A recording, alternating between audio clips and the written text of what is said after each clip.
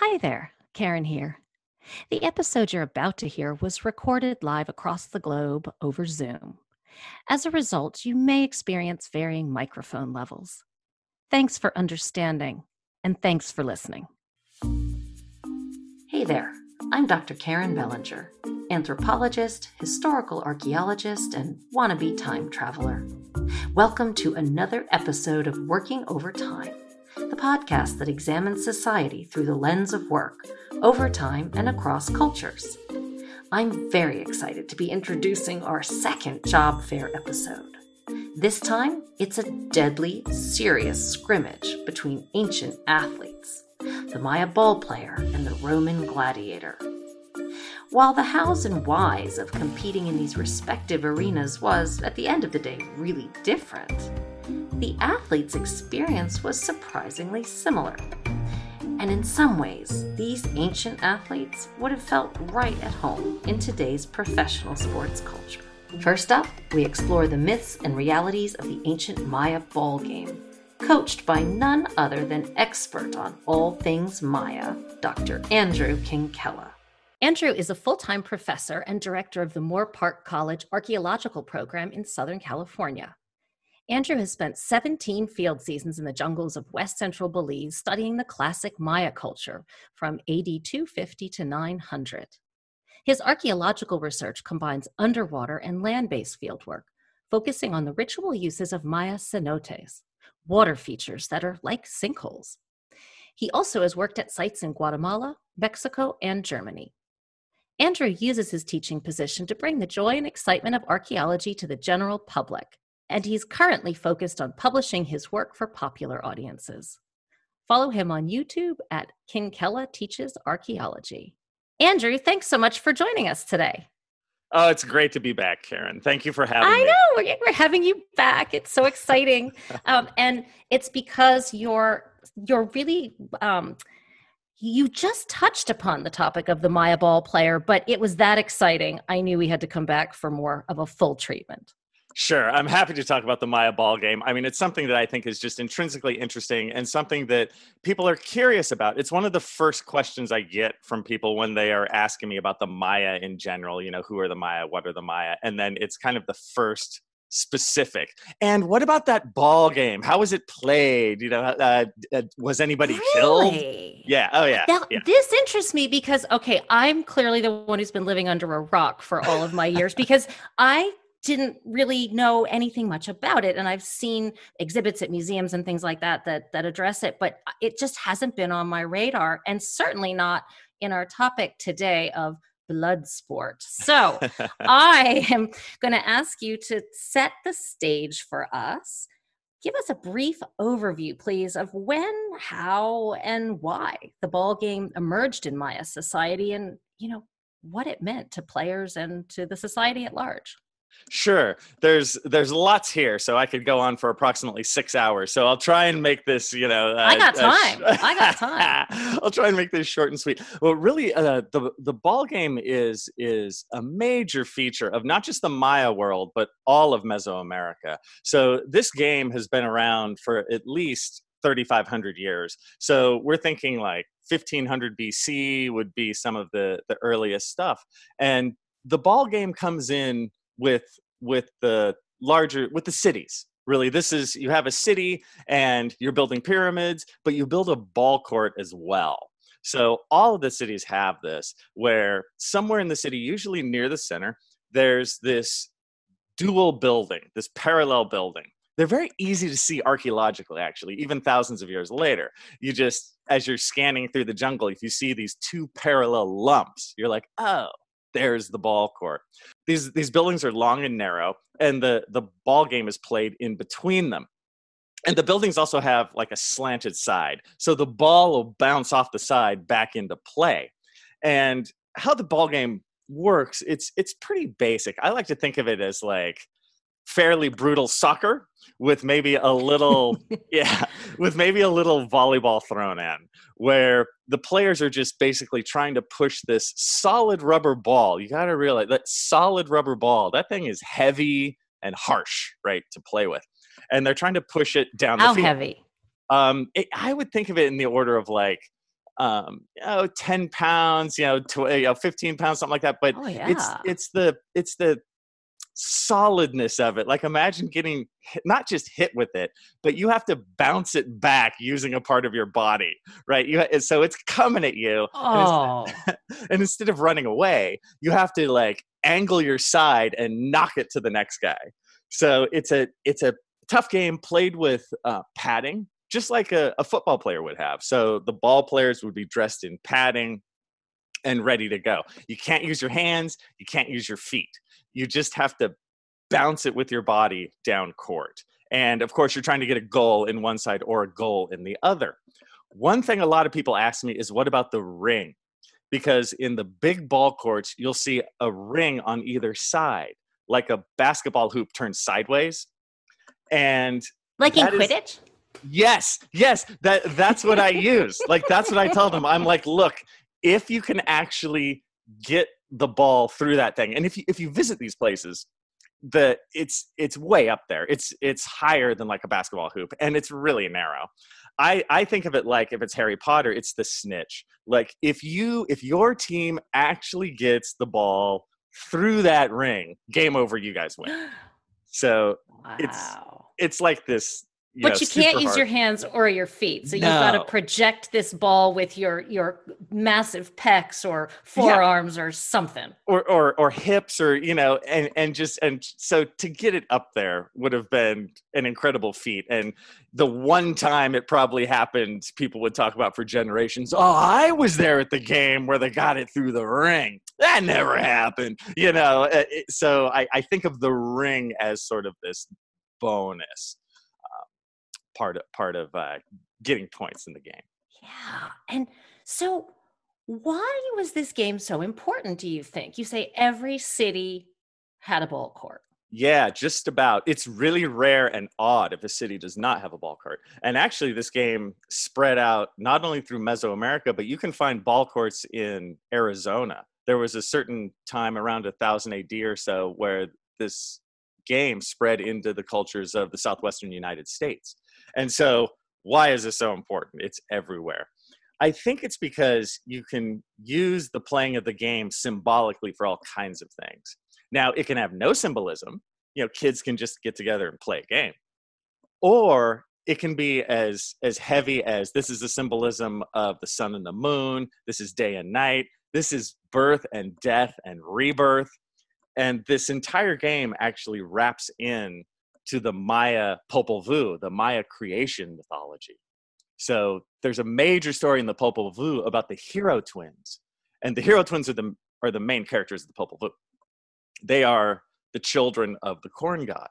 And the hero twins play the ball game against the lords of death, right? In this, this super important game. And it's actually also during portions of this game where one of the hero twins gets his head cut off, and basically a head is used as a ball for a little while during the Popol Vuh.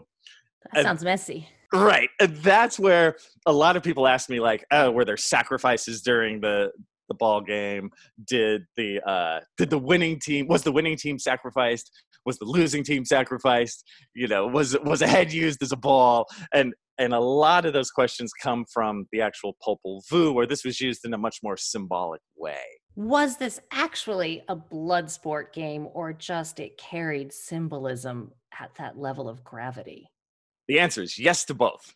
It does have that symbolism and gravity, and then whenever you play the game, it relates to the Popol Vuh, and the rulers are going to want to be a part of this and everything. But also, from time to time, now this is rare, and I don't want the listening audience to think this happened all the time, but there was sacrifice that could go along with this. Now, let's be honest, you're not going to sacrifice the winning team, because no, you want them to play again, right? Right.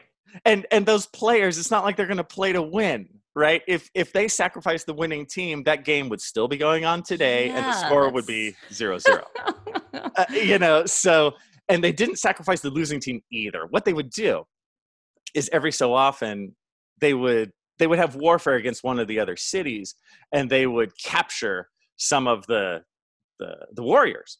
And those warriors were now captives. Now, maybe they would make a show of them. they'd put them out in the ball court, and maybe they'd have their best team just trammel them. And then in a big ritual show, they would then sacrifice maybe one or two of those guys. Did they cut their heads off and use them as the ball? I don't think so. Of course, I want to say yes for the story, right? But I don't think that might be disrespectful to the right. Popol Vuh. Right? Exactly, it is. It's symbolic in the Popol Vuh, but in reality, did this kind of thing happen? No.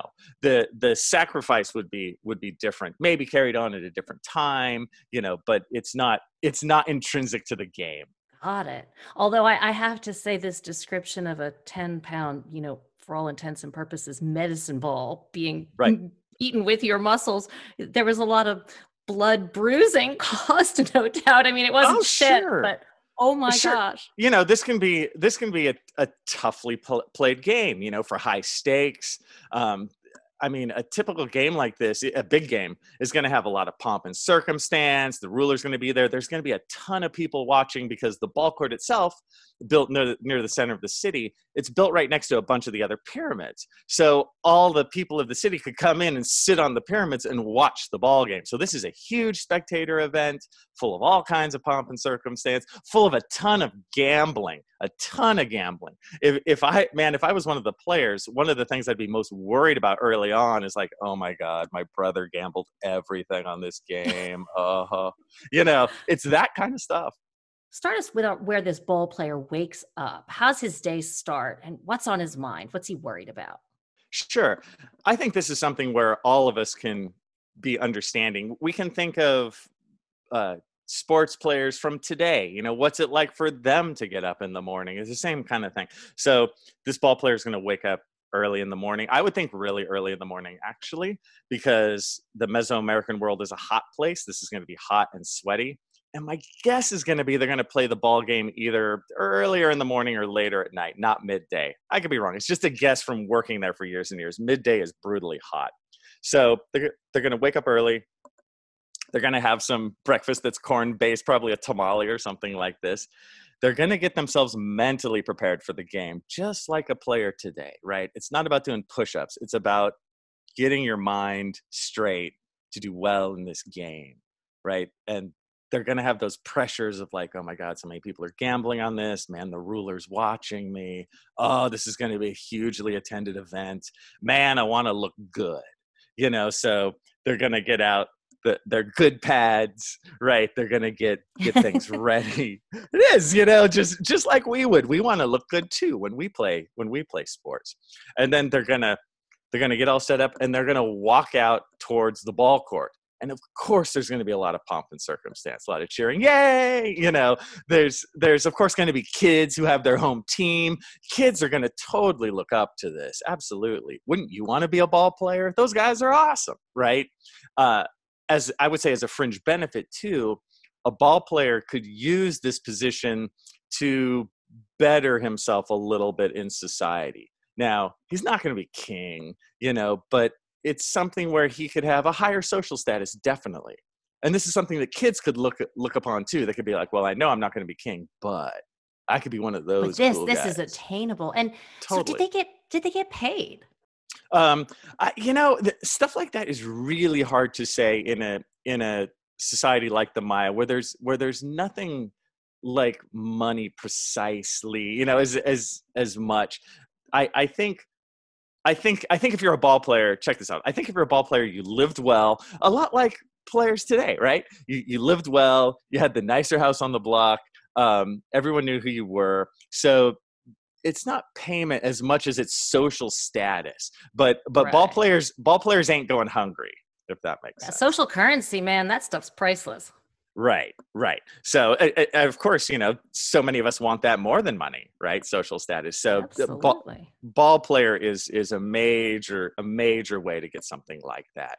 And I mean, you're going to have almost connections to the royalty a little bit. I mean, the king is going to be watching you play, just like for our modern day players. I mean, presidents go and throw out the first ball at the baseball game. Yeah.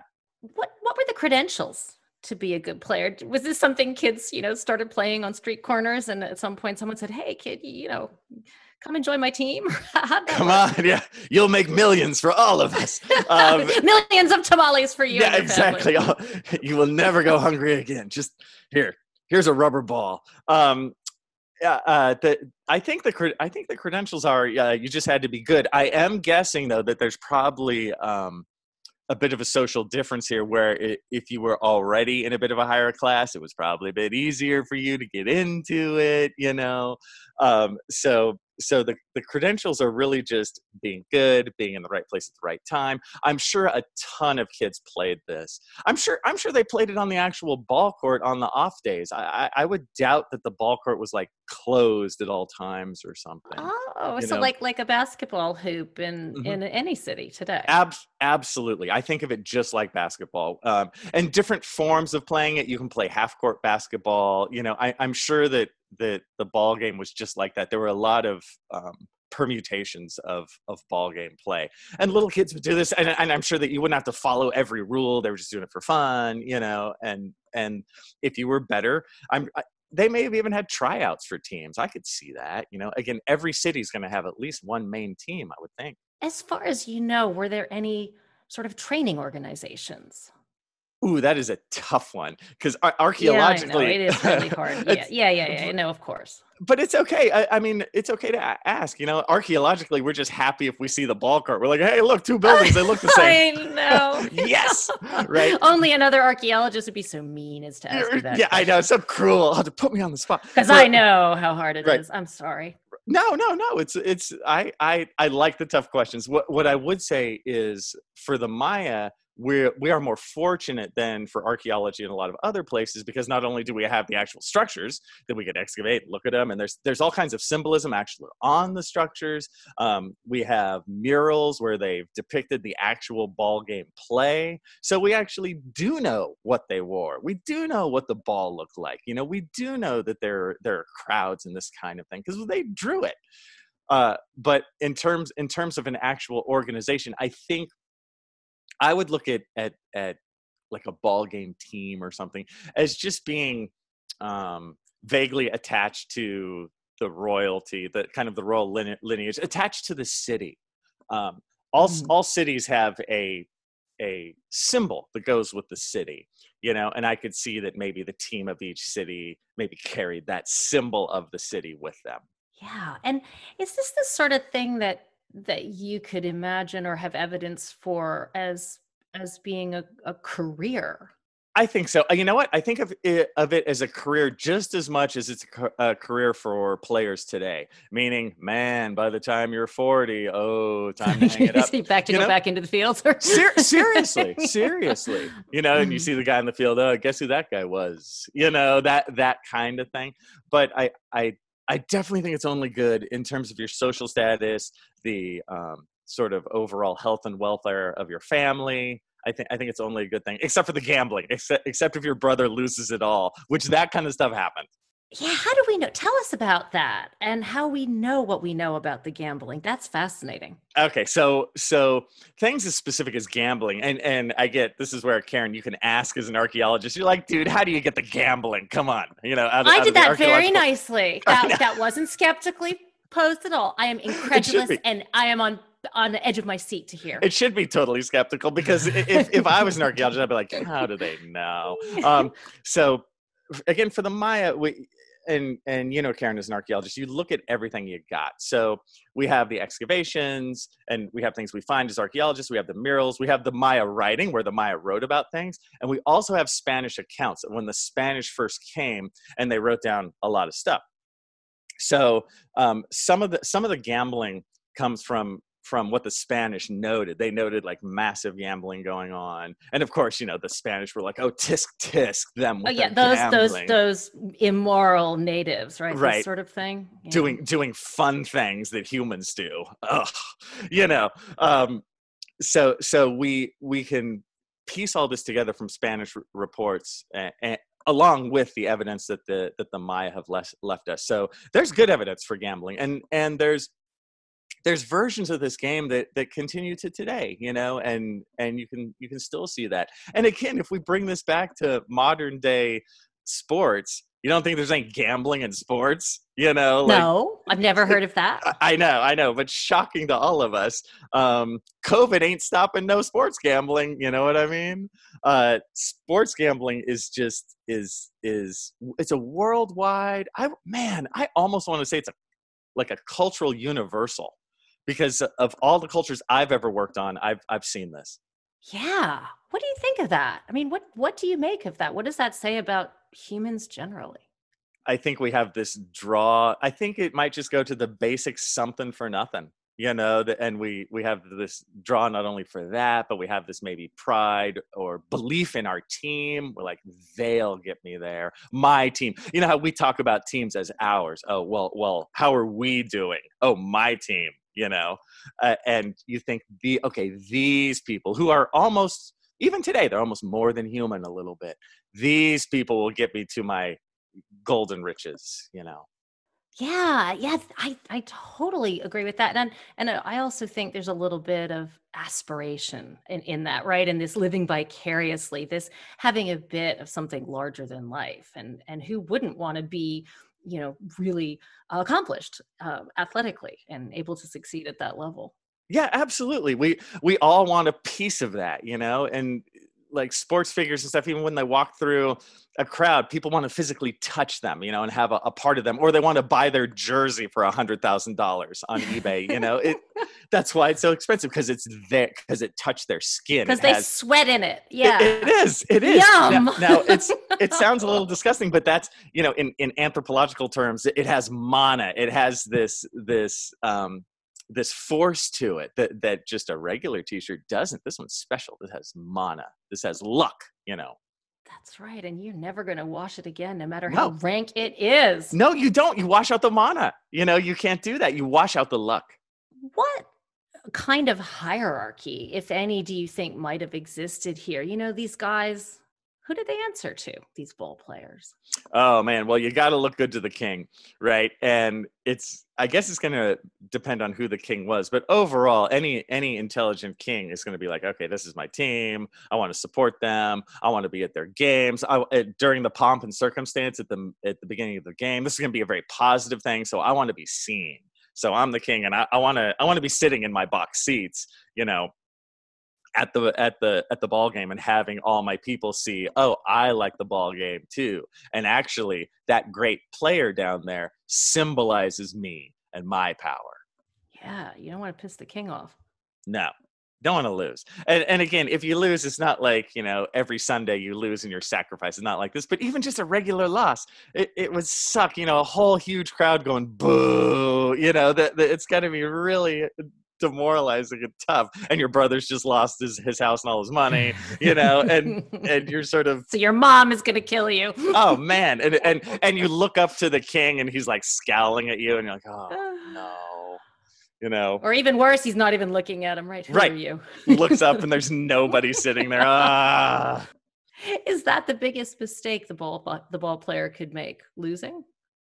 Yeah, you know what? I would say that's the easy answer is yes, of course. The biggest mistake is losing. But I think it's maybe also not kind of acting in good faith and carrying like the positive symbolism of his city with him. Like, you know, yes, I am a symbol of this city and we are powerful. And by the way, we're more powerful than you, you know, and having that sort of stage gravity to them. You want to have that as well. This is a spectacle just as much as it's a game, just like any game today. In the past, it was too. It was a huge thing, you know, that the city can look forward to, that it's excited about. How is the game itself structured to the best of our ability to reconstruct it with Okay, look, Karen, you got me. Okay, look, I don't know. Okay, you mentioned the snitch, and so of course I don't know. Is there a quaffle? Is there? And I'm not even a huge Harry Potter fan. It goes to show you how insanely endemic all of that is in pop culture. Of course. No, me too. I've watched the movies, but that's about it. You know. And I appreciate J.K. Rowling. I love the stories. I think she does an incredible job. But for the the inner structure of the game, I think the tough part to it is the game has been around for like 3,500 years, so it's going to change and morph a little bit. Also, on top of that, the ball courts are different sizes, so it's not a Oh. standardized. Yeah, it's not a standardized. Here. You know what? I can answer this question a little bit. I can say that it's not a standardized ball court, and the team sizes change too. You can have all the way down to just one-on-one, but then you can add to the team based on the size of the ball court. So you could have like 4-on-4 in like a big ball court. So the number of players can change for the overall game to still work. It's just as long as you can bounce the ball, off your body, off the slanted side of the building, and move it forward. I don't think there's too much of I don't think you can divide the positions any more than sort of basic offense and defense, and that's about it. People who are actively pushing the ball forward to the goal, and who are actively trying to not have the other team push the ball into your goal. So very soccerish in that way. I was kind of amazed to hear you say that it could go all the way down to a one-on-one. Somehow I wasn't imagining that at all. That sounds insanely challenging Sure. and physically demanding. Yeah, and I don't even know what something that small would look like. We classically envision it as like maybe a 3-on-3 or a 4-on-4, but I've been to some of these ball courts and some of them are pretty small. And just standing in them, I'm like, you definitely couldn't cram, 6 or 8 people into this one. And so how risky was the Maya ball game? Let's say a normal home team player. For a normal home team player, now you can get definitely banged up. If I find your remains archaeologically as a ball player, you might look a little like worse for wear over the years. Just like an athlete today, like how many athletes don't have problems with their shoulders or this kind of thing. So this is going to be a knocked around dude, but I think he gets out alive. Now on the flip side, if you're a bound captive headed for sacrifice, things are going horrible for you. This Yeah, let's is talk a little bit more about that scenario. It's a blood sports episode after all. We got to get a little bit down and dirty here. blood sport it is. So on this day, we're going to trot out a couple bound captives, and their job is just to look bad, show this city how crappy the other city is, have our team just pummel them, and then they're going to be sacrificed. And honestly, if you think about this thing, I don't think it's that much different than certain things you would see gladiatorially, maybe in ancient Rome or this kind of thing, where you Yeah. send someone out who they're just the fun for the audience is the booing at the person who they're going to sacrifice pretty soon. Yeah. So you have this kind of stylized, ritualized game. You just beat them, and then in order to sacrifice someone, how this would be done. Let's say this is done at the end of the game, where this single person is going to be sacrificed. They're a bound captive. They're from another town. They've just played the ball game. They've lost horribly, and now they're going to be sacrificed. So in the court, the person doing the sacrificing, the executioner, I guess, would come out. Maybe he himself, or he'd have someone else kind of hold their hair back, tweak their body so that it's chest out, and then they'd use a very sharp blade to slash the chest open right through the center, right through everything. And of course, there's going to be a massive amount of blood. And then when the Maya did sacrifices, it was often a blood sacrifice because you want the blood to flow like rain, because the rain brings the corn. And if we've been listening, everything's about corn for the Maya, always. Because underneath the ball game takes place in the Popol Vuh by the Hero twins, who are the sons of the corn god.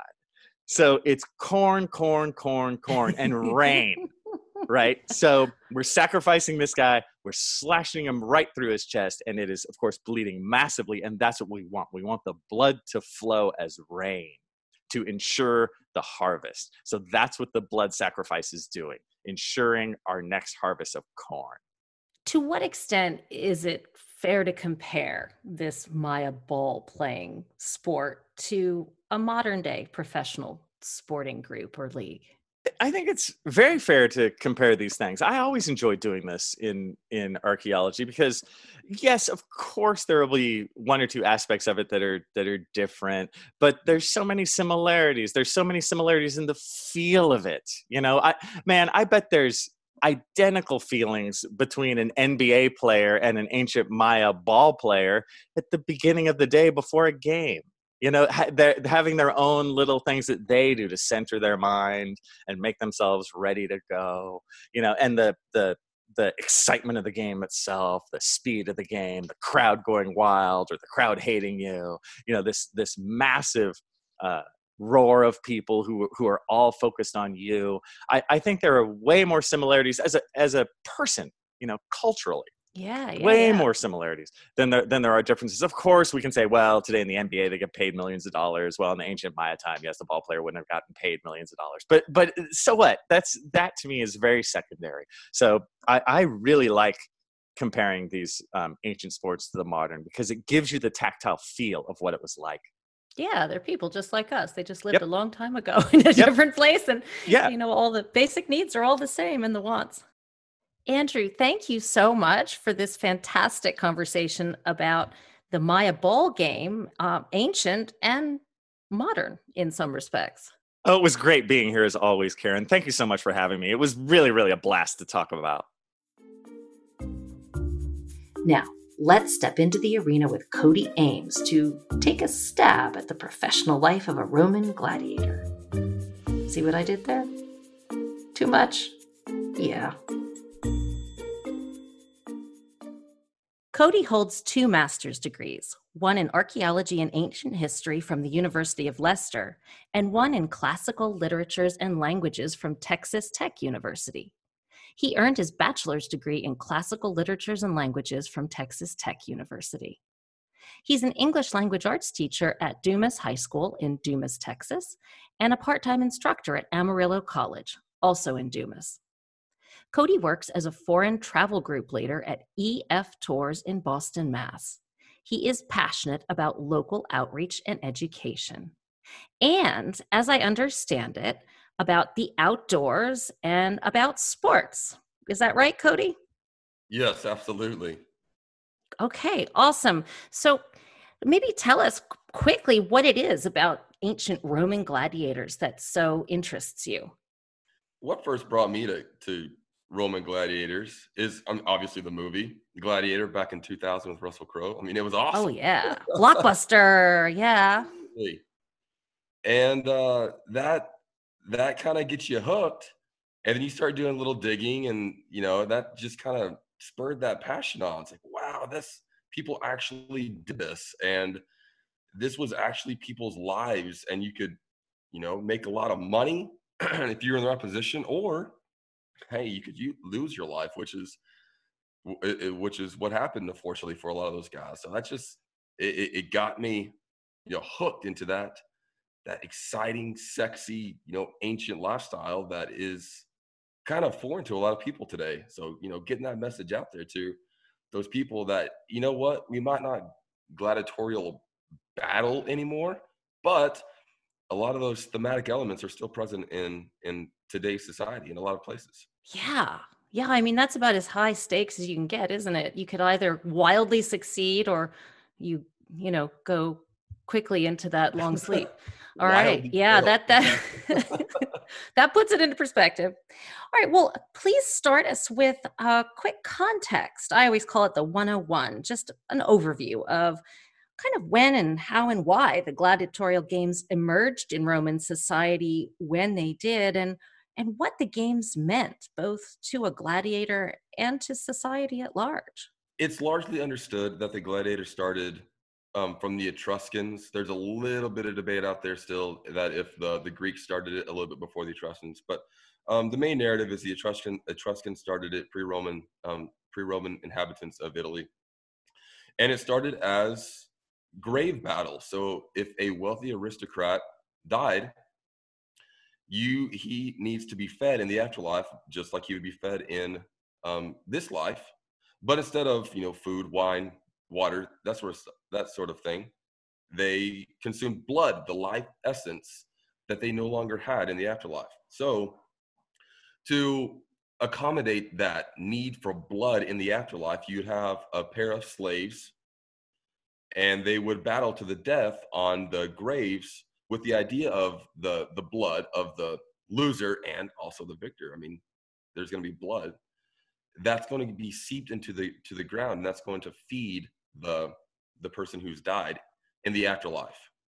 Wow. Well, all right, so let's fast forward a couple of centuries, and it turns out that people loved gladiatorial battles. The only problem is in Rome initially is you could not have a gladiatorial battle just for the sake of having gladiator battles. So what people would end up doing is doing it for commemoration of a father or a family member or someone who has died recently, presumably. But you get Julius Caesar, who understood the political and social impact that gladiators had. So he had huge gladiatorial battles in honor of, let's say, his father, who died 20 years ago. So he understood its power.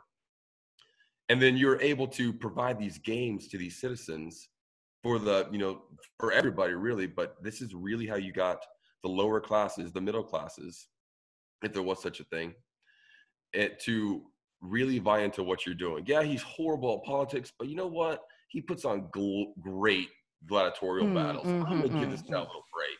And so that's really cool to think about, the sort of soothing aspects, weirdly, if we can think about it, of this, kind of violent battle, sometimes to the death, and how that was used to,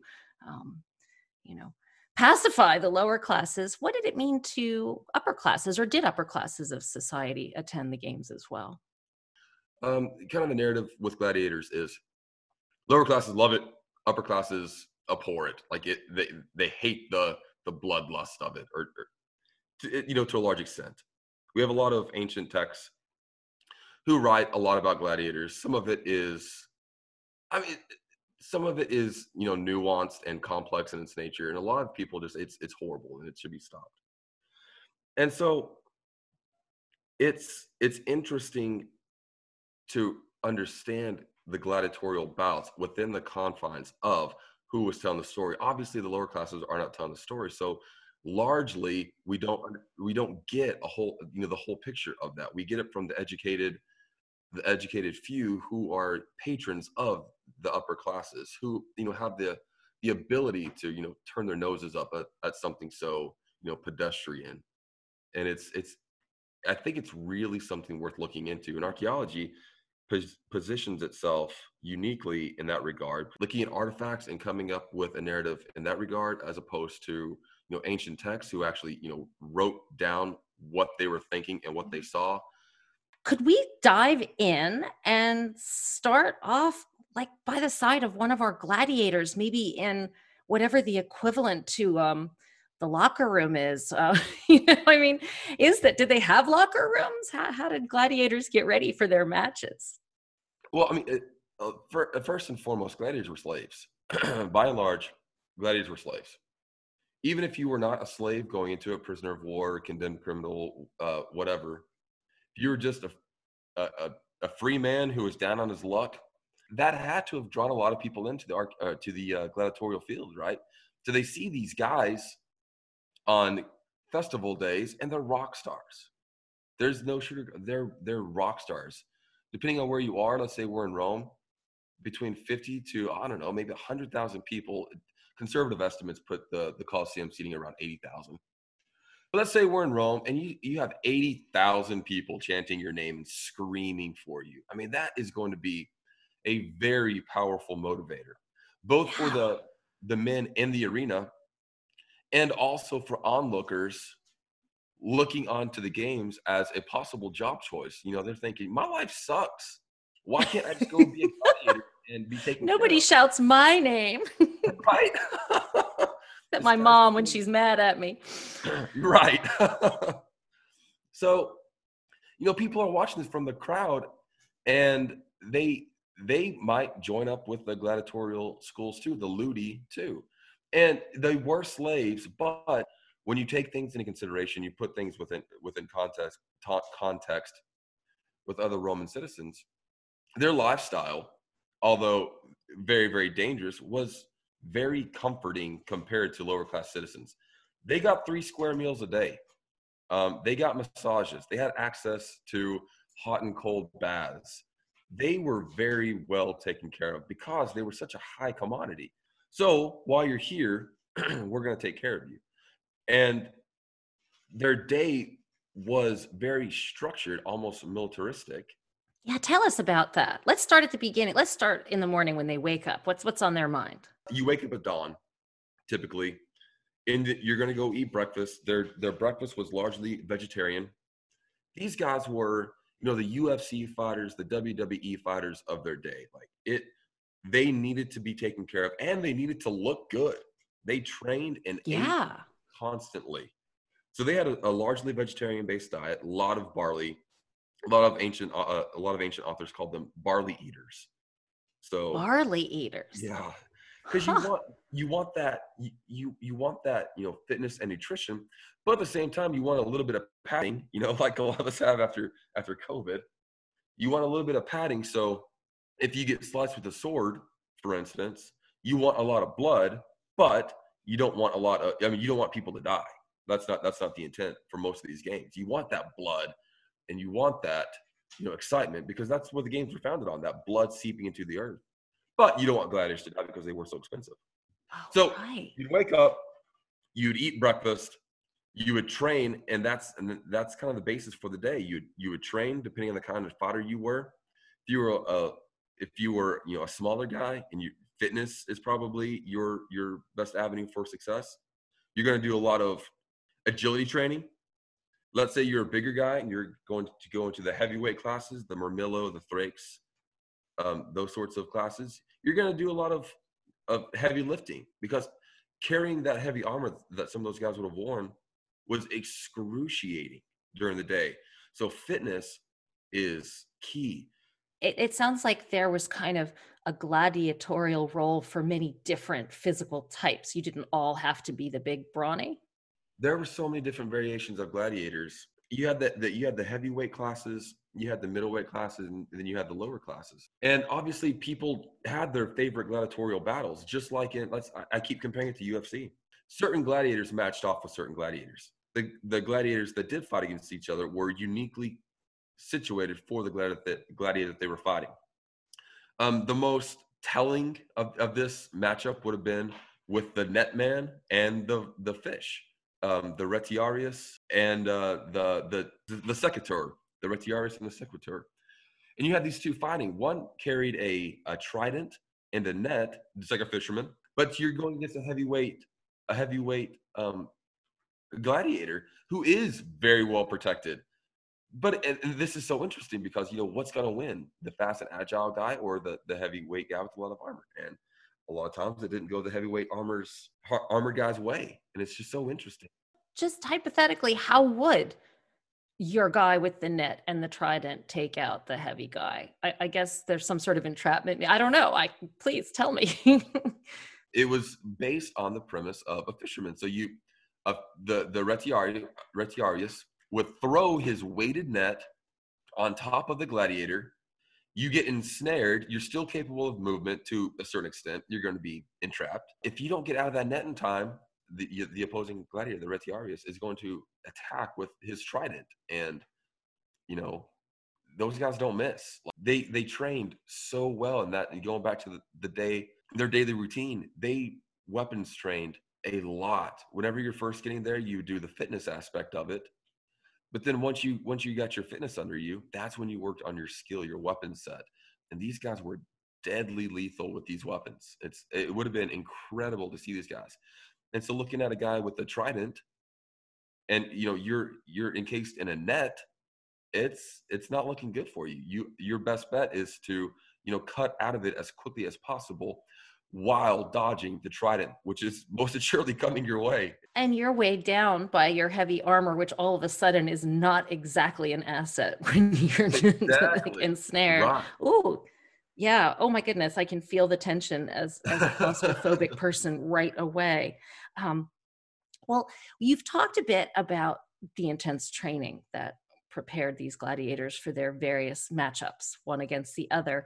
How, could you tell me a little bit more about these ludi, about how they were organized? You know, who did the instructing, and how did a person become a student at one of these places? Were you recruited? Did you apply? Yeah, well, how did that all work? There's a sign-up table in the quad, in the forum. Join the secutor. No, join the retiare. Be a red, be a blue. No, that's very interesting because the gladiatorial games were so large by the turn of the first century and so compelling to the Romans that it exploded. And because it exploded, you had a huge need for recruitment. And so, the Romans were very active militarily. That's Yeah, everybody. their calling card, right? Yeah, absolutely. They're aggressively expanding in all areas, and so they used that to their advantage. They would take a lot of those prisoners of war and put them in ludi gladiatorial schools. But then you also had just condemned criminals, and some of these guys again were fit for an afternoon slaughter. So the way that the catalog usually worked, the order of events for the certain day, is you'd have animal hunts in the morning. You'd have executions at lunch. Usually nobody went to those. And then the gladiators in the afternoon were obviously the calling card of the fights. And so you needed a lot of people to populate this games card, and that's what it was. And so did they send the prisoners to these ludi to train them so that they would give a better show? Absolutely. You'd be sent to a school and you would receive extensive training if you were perceived as a good candidate for, to be a gladiator. Again, some of these people were put in there to simply die. We need slaves to reenact Theseus and the Minotaur. So we're actually going to put a slave in a Minotaur mask, and we are actually going to kill this guy on stage. So we need a slave for that. Reenactments for battles and also reenactments of famous mythological scenes. The Romans love this stuff, but you have to have people to be in there, and slaves really fit the bill for this. So it's like you get to be a gladiator, or you get to be the Minotaur. How cool does that sound? Right? So they were sort of like the extras, huh? So they didn't get all the training and they didn't get any glory, I bet it sounds like. It sounds like they just sort of filled their brief role and got snuffed out. Well, wow. Okay. So we've got this conscripted class of gladiators, some of whom received this special training. What about voluntary recruits? Like you were saying, Sure. these people who might be sitting in the stands thinking, hey, maybe I ought to try my hand at that. Right. Like I said, you have 80,000 people shouting for somebody, and that is a powerful motivator, especially when you're going home and you're sleeping in some place that's freezing in the winter or burning up in the summer. You've got no food, no clothing. The gladiatorial lifestyle is very appealing, and there would have undoubtedly been several people from the lower classes say, hey, you know what? My life sucks anyways. I'm going to go be a gladiator. I'm going to give it a shot. And where did they go to do that? Like at the end of the games, did they advertise, come see the master if you'd like to, you want to be out here next time? Yeah, how did that work? I would imagine that they would go to the gladiatorial schools, the actual gladiatorial schools. Yeah. There were 3 big ones in Rome. There's one attached to the Colosseum, actually. It was one of the most renowned in all of the ancient world. Obviously, the other really big gladiatorial school was in Capua. And so you have these freedmen coming in, filling up the ranks, and whenever you sign up to be a gladiator voluntarily, you become what's called an infames, which is almost the dregs of society. It's the weirdest thing because people love you, absolutely love you. Virgin brides would dip their hair jewelry in your blood because it increased their fertility. Wow. People would buy your sweat as an aphrodisiac. It was insane. Really? Did they buy it? Were there like souvenir stalls and things where you could get vials of blood and sweat? That's amazing. It wasn't tchotchkes. It was, I'm not going to say common practice, but people would put this in their face cream. These people were worshiped for all intents and purposes. inside the arena. There were action figures of these gladiators. There were people used them for marketing purposes. Like, hey, come sponsor my product. I'll give you a couple bucks. Or they were used for bodyguard detail. I mean, these guys were rock stars on the outside. But if you take away the adornments of the gladiatorial arena, being a gladiator meant you were stripped of every civil liberty which was afforded to every other class. And so long as you were aware of this, the shock value would have been much less. So they were really not respected, but there were, in this crazy way, almost worshipped at this, like that the dirty deal with the devil. That's what fame is. And it still is, right? In some respects, that's. It's so maddening to think about. Like, you're cheering my name and you won't shake my hand. Like, what is wrong? So it was this was no big dumb jock who just is out there. And I mean, there was actually a lot that went into being a gladiator. And I guess you just had to really accept some very negative outcomes along with the good, even if you were wildly successful. And these guys, I mean, people don't really talk much about this, but I mean, these guys only fought maybe 5 times a year. The rest of the time, you're a slave in a cage, shackled, training. Like you said, it's that deal with the devil. You can have all this, but we're taking away all this. Were they actually paid in money or treasure or anything like that? Yeah, these people were contracted out through the school's owner. He would write a contract with the person putting on the games. I will give you this many gladiators for this fee. This fee is for, if one of them dies, if you're requiring that one of them dies, I want this amount of money. This guy cannot die. So, I mean, they had negotiable. Oh, wait. This guy cannot die. So did they fix the games sometimes? I'm not saying they fixed it. If somebody's favorite gladiator fell in the bout, and the victorious gladiator has the option to, spare him or kill him, and you largely take into account the people's opinion of him. The emperor, if he's there, he's got the final say, and presumably he's listening to the people, because that's the purpose of the games, is to make these people happy. And so it almost sounds like a kind of prototypical, reality TV program in some respects, where a lot of this really was sort of staged and pre-planned. I mean, yeah, it's battle between humans, and that is not going to ever be entirely predictable as to the outcome, but it sounds like there was at least some effort in some cases to have general set of narrative beats they wanted to hit in particular bouts. Like, these guys lived together, they ate together, they worked together. You're in close proximity with somebody for an extended period of time, you're going to grow some sort of a relationship with that person. Like, hey man, don't fight this guy, he's hard, Yeah, like any military platoon or something, right? I mean, so you have those relationships going on in the background.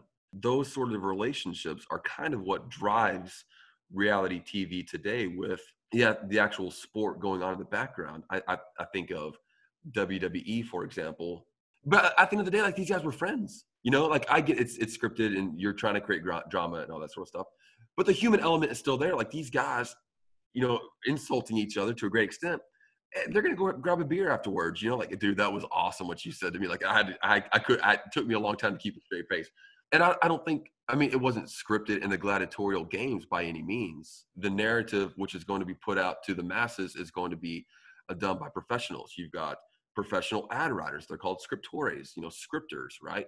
And then you've got the heralds who are going to build up the excitement for these sorts of games. The gladiators themselves are kind of at the behest of these marketers. But that doesn't impact exclusively how these guys would have perceived each other in the houses, and also in the arena itself. Just because you lost to a guy one day didn't mean that you wouldn't live to fight him again in another day. Yeah, and you're going to have your meal around the table with him, and you might be training in the Ludi with him. What I really want to ask you now, you made a tantalizing mention of women, and I wonder how women would have fit into this, kind of old boys thing. Did women fight men, or did women just fight women? Tell me about this. It was a very, we call it a niche market, they were not on the same level as the men. They were used almost jokingly. Women would fight against women, gladiatrix would fight against women, or they fought against dwarves. If a woman fought against a man, it was probably I wouldn't say a joke, but it was a very jovial thing. You know, people, I think, would have been laughing at this. They would have been laughing at the man, right? I mean, let's be honest. You're exactly right. This guy's fighting a girl. Oh, get out of here with that. Yeah, I mean, absolutely. Patriarchy works that way. Oh. Right. And a lot of them are called, Amazons, Amazones, which, fierce warriors. But like I said, it was a very, light-hearted thing. Like, we're going to put this woman against a dwarf and let's see what happens, So they were, exploited to the masses. It was not very popular. And like I said, they were outlawed 200 years before, about 250 years before the eventual end of the games themselves, just because it was so, like I said, exploitive and just in bad taste. Yeah, well, I mean, and let me just guess, if gladiators were on the lowest of the low end of the scale, these women must have been somewhere even below that. Exactly. You're exactly right. You go into the Colosseum and you see the stratigraphy of, discrimination in ancient Rome. And you've got, it was a social hierarchy played out, through seating. And it was very, very apparent where women stood in society. And would these women have been also kind of prisoners of war, captured peoples from elsewhere, or were Roman women shamed in this way? Do you know? It was kind of the same thing. You're not going to see very many prisoners of war going into the gladiatorial ranks if you're a woman. However, you still had these auctori, these volunteers of the free class, the lower class. Lifestyle was appealing. Hey, I've got nothing going in my regular life. You know what? I'm going to let somebody take care of me for the rest of my life. If I die, that's fine. And it's that same sort of appeal, a much lower numbers, obviously, but that appeal was absolutely still there for some of these women. Like, I want to do something with my life. I've got nothing to lose. I'm going to go be a gladiator. I'm going to see what happens. Who did these gladiators answer to on a day-to-day basis? Like, who owned them, essentially? They would answer to the trainer. And the trainer was probably ex-military, ex-gladiator. He survived long enough, knew the ropes, knew how to train these men. And so largely you would be in close contact with your trainer. And then above him, you had the owner. You had the actual owner, who was the buyer and the seller of the gladiatorial school, of the ludi. So it was very structured in that regard. An owner is going to probably, I can't imagine, Julius Caesar owned several pairs of gladiators. There was a very lucrative market. There was a lot of money to be made. So the owners would have been largely overlooking, making sure that the trainers were doing what they were supposed to, and making sure that the gladiators were doing what they were supposed to as well. Very, very structured, almost like a prison, almost like a prison. Do you see any parallels between, say, modern team franchises with the owners? And they obviously are the ones making huge money. We know that star players make big money, but the owners are really the fat cats at the top. I keep comparing this to the UFC. There's a lot of comparisons there, but you do have this tight confederation of fighters that is a brotherhood. They craft that narrative beforehand, in that these guys aren't paid a whole lot of money, but they're very passionate about what they do. While at the upper end of that, Dana White and the owner of the entire thing are so incredibly wealthy. Cody, thank you so much for taking the time to take me down onto the ground of the arena of a gladiatorial game. I learned so much. Yes, thank you very much for having me. This was awesome. This was great. The glory of ancient blood sports might be more familiar to us than the gore, although plenty of today's professional sports certainly leave a mark. Rugby, anyone? But the ancient world's elite athletes enjoyed the same perks and endured the same pressures that define the modern professional sports industry. The perks of celebrity, the thrill of victory, and of course, the adoring fans and the chance to embody the glory of your patron, region, or entire nation. Just something to think about next time you're rooting for the home team. That's a wrap on today's Job Fair. Thanks so much for listening, and I'll catch you next time.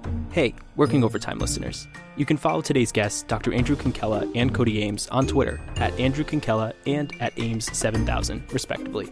That's AMES for Ames. As always, we're on social media with plenty of exciting show updates and additional content. Please share your thoughts and questions with us at Working OT Series on Twitter. If you like the show, consider leaving us a rating on Apple Podcasts. It really does help get the word out. And share the show with the history lovers in your life. Thank you so much for listening. Working Overtime is part of the Little Fire Podcast Network and is made in collaboration with Past Preservers. Today's episode was recorded live across the globe over Zoom. It was produced by Karen Bellinger, Nigel Hetherington, Aidan LaLiberty, and Raz Cunningham. Thanks for listening, and remember to like and subscribe.